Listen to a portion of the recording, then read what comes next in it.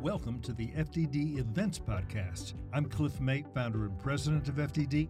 I'm pleased to share with you the following conversation. Please subscribe, rate, and review the podcast so you don't miss out on future FDD events.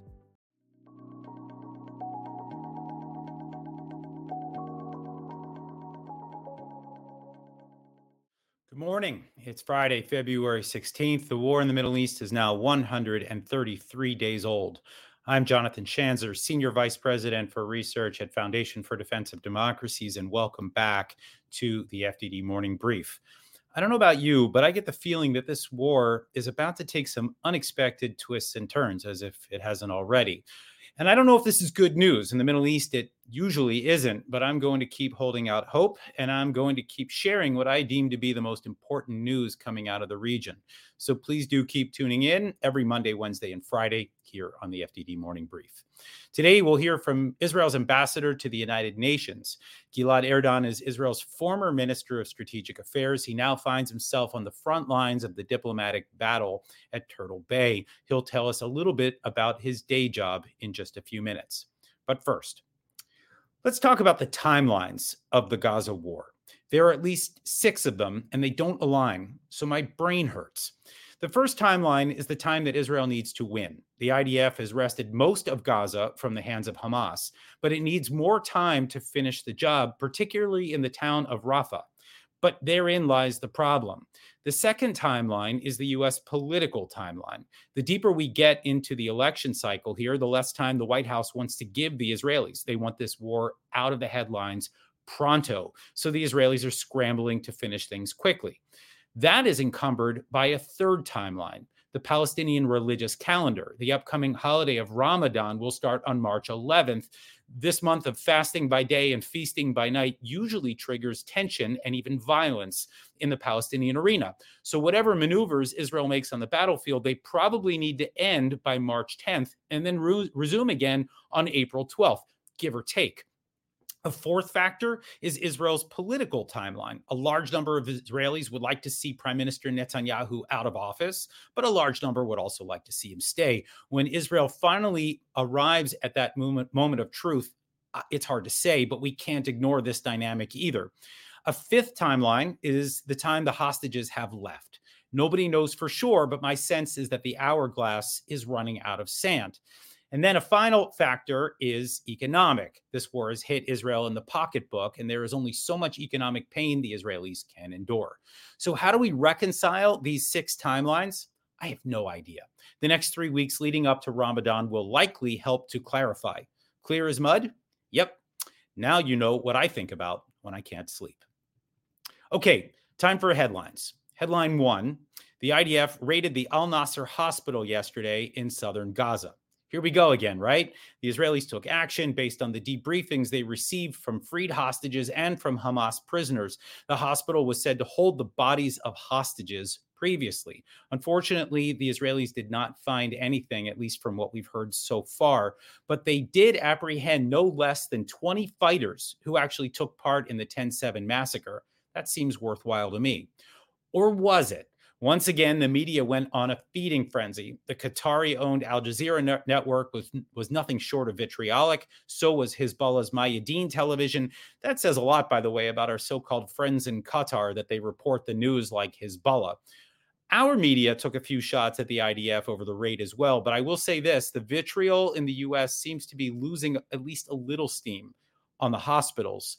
After having been wrong about purported massacres at the Al-Shifa and Al-Ahli hospitals in northern Gaza, there may even be some contrition. Maybe. Headline 2, the IDF killed 2 senior Hezbollahis yesterday. This was a reprisal. The Iran-backed group in Lebanon actually killed a female soldier in Israel, and Hezbollah now vows that attacks will continue so long as the war in Gaza continues. Indeed, those rockets keep coming, and as a result, the Israeli counterstrikes in Lebanon are deeper north, more meaningful, more daring. Some Israelis I've talked to say that the odds of war in the north are much higher than they were even a few days ago. And the White House knows this, and this is why they're doing everything possible to pave the way for some kind of diplomatic deal that would push Hezbollah north of the Litani River. All they are saying give peace a chance. But I have my doubts as to whether they are talking to anyone in Lebanon who can actually move this mountain. I mean, how does one negotiate with a failed state? And that is, of course, what Lebanon is. Finally, headline 3, FBI Director Christopher Wray made an unannounced visit to Israel yesterday. Here's what we know. Wray met with the Mossad and the Shin Bet. He also met with FBI agents based in Israel. People sometimes forget that there are 30 or so American Israelis currently being held by Hamas. They are the jurisdiction of the FBI. So I'm glad to see the U.S. more actively involved, and I hope they can play a part in bringing those Americans home. The Bureau might even take part in other law enforcement actions involving Hamas financiers in America. Dare to dream. But is there something else going on? Because Bill Burns, the director of the CIA, also paid a snap visit to Israel. That's a lot of senior American spooks on American soil in one day. Look, I don't have any insider information here, but either there is something big about to go down in Gaza, or the pressure on Israel is mounting to wrap up the war. Your take on this is a pretty good indication of whether you're a glass half empty or a glass half full type of person. As for me, I'm hopeful, but I'm rarely optimistic.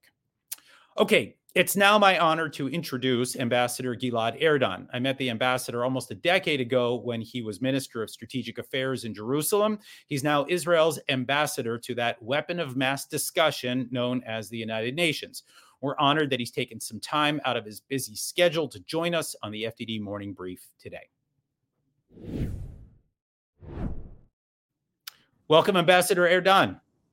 Good morning. Thank you for having me. I like the weapon of mass discussion. I'll use it. Okay, it's yours. Look, I've got a couple questions for you this morning, and thanks again for taking the time. My first question to you is this. Israel is fighting a war that is unprecedented in military history, from what I understand. The simultaneous battles above and below ground against the terrorist group that clearly cares little about the laws of war, human rights. This jumps out at me as something that the public is yet to fully understand. But then there's another battle. What should the public know about this war when it comes to the UN? Well, I think that the public and, of course, the international community should understand two very important things about the war that we are conducting in Gaza. The first thing is that this war is much broader than Israel against Hamas. We are fighting against radical jihadists. It's not only Hamas, it's also Hezbollah, it's the Houthis, and they're all being directed by Iran. Those are radical jihadists that wants to achieve world domination. Israel is obviously the vanguard of civilization, but if Israel is defeated, if Israel cannot achieve its goals and to obliterate Hamas's terror capabilities, for sure it will inspire many other radical jihadist organizations all across the globe. And as we used to say, the West is next. It's not only Israel that will be attacked. So one needs to also understand what is this test that they are trying to test all of us. They are trying to exploit our values against us. How do they do it? Because we know, we see their strategy. You mentioned it, Jonathan. They know, Hamas, like other terrorist organizations, that they cannot defeat the IDF. They're not strong enough. We are advanced, we are technological, like other Western militaries. So what do? They embed themselves behind and under the civilian population. They do not only want to increase the death toll among our civilians, they want to increase the death toll in Gaza because they know it will create pressure. The liberal media is going to show the footage in Gaza, and obviously we mourn the life of every civilian. But if the world doesn't understand that it should hold only Hamas accountable for whatever is happening in Gaza, we might all fail. So what we are seeing until now coming out from the UN is exactly the opposite. Instead of supporting Israel's battle to eradicate Hamas, a designated terrorist organization, we just hear calls for a ceasefire, things that are giving hope for the terrorists. So sadly, right now, I think that the world is failing, but Israel is committed to continue until we eradicate Hamas and release all the hostages.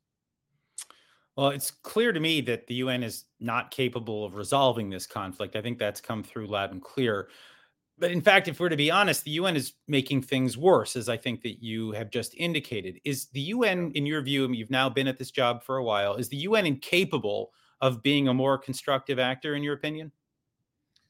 Sadly, I would say no. And as you pointed out, the UN has become destructive. I mean, it's not only the calls for a ceasefire. We heard the Secretary General right after the massacre giving some justification, explaining that the massacre, October 7th, did not happen in a vacuum. Only yesterday, we heard the Undersecretary General explaining that Hamas is not a terrorist organization. So one should ask himself, what happened? What happened to the organization that back in 1947 voted on the partition plan, voted to establish a Jewish state? How it becomes so toxic, so biased against Israel? And I think that the answer is quite simple. You just have to look at the political makeup of the UN, because in 1947, there were only 57 member states at the UN, plus minus, most of them shared the same values, positive values. And today, after so many changes in the world, we have 193 member states in the UN. Most of them, more than 50%, are non-democratic at all. Almost 1/3 of them, 56 member states, are Muslim countries that when Israel is fighting against any other Muslim entity, even when it's about Hamas, that many of the Muslim countries know that Hamas poses a threat against them as well. But still, when the world see dead Palestinians in Gaza, so the Arab countries are more worried about the optics. They're afraid of having internal uprising in their own countries. So that creates an anti-Israel majority within the UN, and the Muslim group, of course, can multiply its political influence. So now add to this non-democratic majority with 1/3 of Muslim countries, two things that even exacerbated the situation more. The fact that Russia invaded to Ukraine and US supports Ukraine. So Russia is looking now for ways to embarrass and criticize the United States. If the United States stand with Israel, Russia automatically supports Hamas and the Palestinians. We went back to the Cold War. You have two clear camps at the UN. If you're on the US side, Russia will be against you. And the fact that it's very clear that it's a bipartisan issue now here in the United States, the competition against China. Here's another reason for China to align itself with Russia, with Iran, with its allies. That's how you get this anti-Israeli automatic majority inside the UN. Yeah, I think we could probably call that the tyranny of the majority. And that is obviously unfortunate to see what has happened to the UN.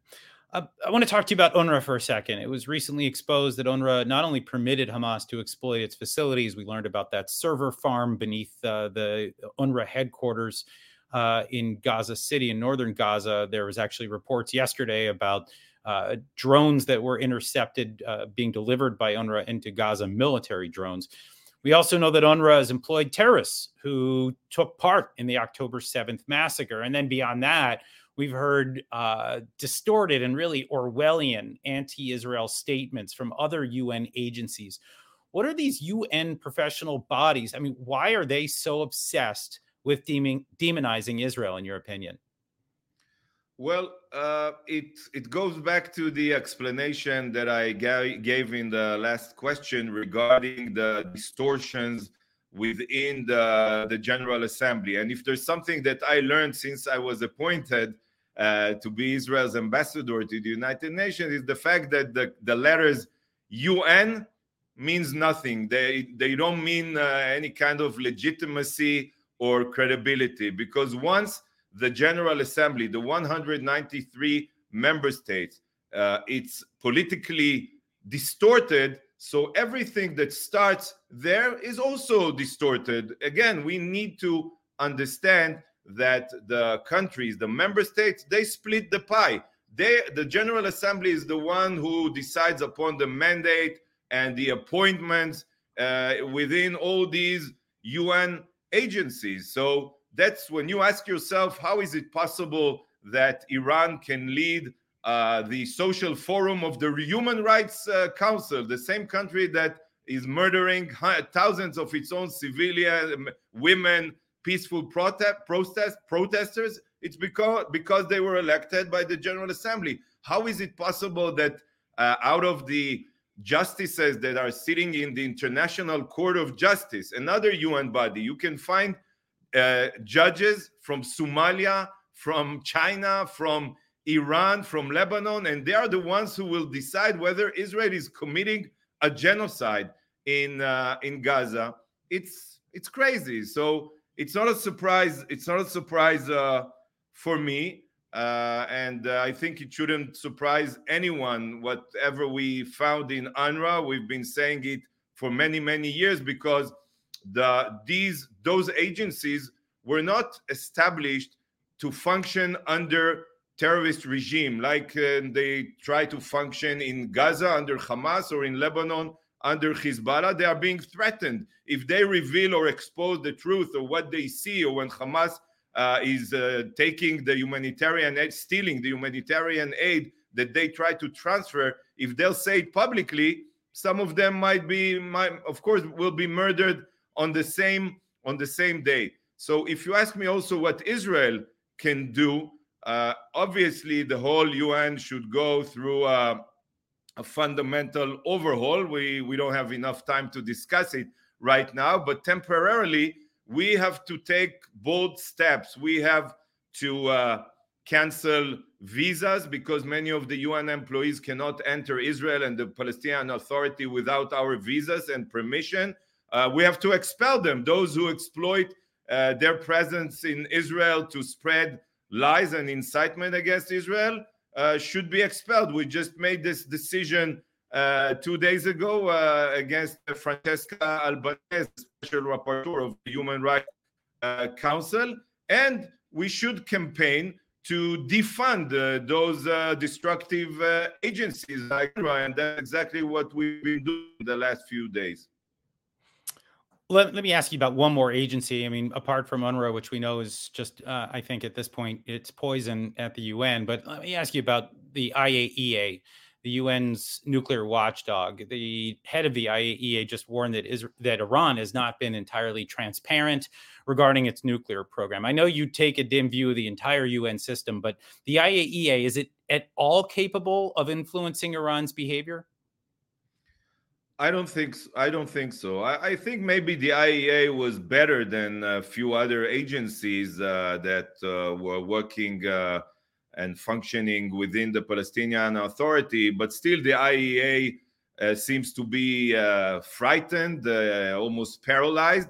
Even when they they don't really mention the grave violations of Iran when it comes to its nuclear commitments. And you know what? Maybe I can understand them, because they know that their inspectors will be expelled immediately. They also know, which is more important, that they don't have the backing from the Western world. They don't have the backing from the Security Council. I described the paralysis and the fact that Russia will veto today almost every resolution against Iran. So when we all know that without a credible military threat, which is the only formula to stop Iran advancement towards becoming a nuclear threshold state, so maybe I can understand why the IAEA is not very effective. But I think it's also important to point out something that is happening in front of all of us. It's not only that Iran is not deterred, Iran today is more emboldened and audacious than ever. I mean, they are not afraid to supply the Houthis with intelligence and arms to attack maritime trade. They're not afraid to attack American troops. I think more than 80 times, maybe I'm mistaken, maybe even maybe more. And I hope that the world will see it and will see what's happening in Gaza, and the fact that Iran publicly is encouraging Hezbollah also to expand the war against Israel and wake up, because it might be too late. I mean, talking about the UN just recently, how crazy it can get. The foreign minister of Iran was invited to the Security Council to speak his mind about the war in Gaza. You know, it's like inviting the foreign minister of Hitler to speak about the security of the Jews during World War II, or the fact that during United Nations General Assembly, President Raisi, while he was murdering women in Iran, was getting the red carpet treatment here in the UN hall, and I was the only ambassador, the ambassador of the Jewish state, to protest against him and to remind him the murder of Mahsa Amini. So yes, it's even frightening to see how the world is not responding and understanding what should be done to stop Iran. But for Israel, and we have to be very clear, since it's an existential threat, we are continuing to develop our military capabilities. And if push comes to shove, as we say, all options are on the table, and for sure now there should be and must be on the table. Okay, thank you, Gilad Erdan, for that sobering report from the UN, and thank you for taking time out to join us today on the FDD Morning Brief. Thanks for having me, Jonathan, and continue your great work. Okay, here's what FDD is tracking today. Experts from FDD's Russia program are tracking the breaking news that Alexei Navalny, the anti-corruption activist and opposition leader in Russia, has died in prison at the age of 47. Russia's security forces had infamously poisoned Navalny in 2020 before imprisoning him. Back in 2021, President Biden warned of, quote, devastating consequences, end quote, for Putin if this were to happen. All eyes now on the White House. My colleagues Mike Daum and Brad Bowman from FDD's Center on Military and Political Power are out with a new interactive map that tracks the Iran-backed militia attacks on U.S. forces in Iraq and Syria and Jordan since October 17th. As we've discussed here, to date, there have been more than 165 attacks and only now 11 responses by the United States to these attacks. The map makes one thing crystal clear. If Washington is going to keep U.S. troops in harm's way to advance American interests, it's going to have to provide them with the means to defend themselves. It's time to impose real consequences and to make our adversaries think twice before attacking Americans again. And finally, some good news to end the week. My colleagues from FDD's Center on Economic and Financial Power and our China program are processing the news of a recent discovery of 2.34 billion tons of rare earth elements found in Wyoming. FDD experts have long warned about the dangers of the Chinese Communist Party's efforts to dominate the rare earth industry. If we play our cards right, this find could prove to be a true turning point for the United States in the era of great power competition. Okay, that's it for today. Read our expert analysis on our website, FDD.org. Read our quick takes on X at FDD, and support our work with a tax-deductible donation at FDD.org/invest. Tune in Monday for another episode of the FDD Morning Brief. You won't regret it. Until then, I'm Jonathan Schanzer, signing off for FDD.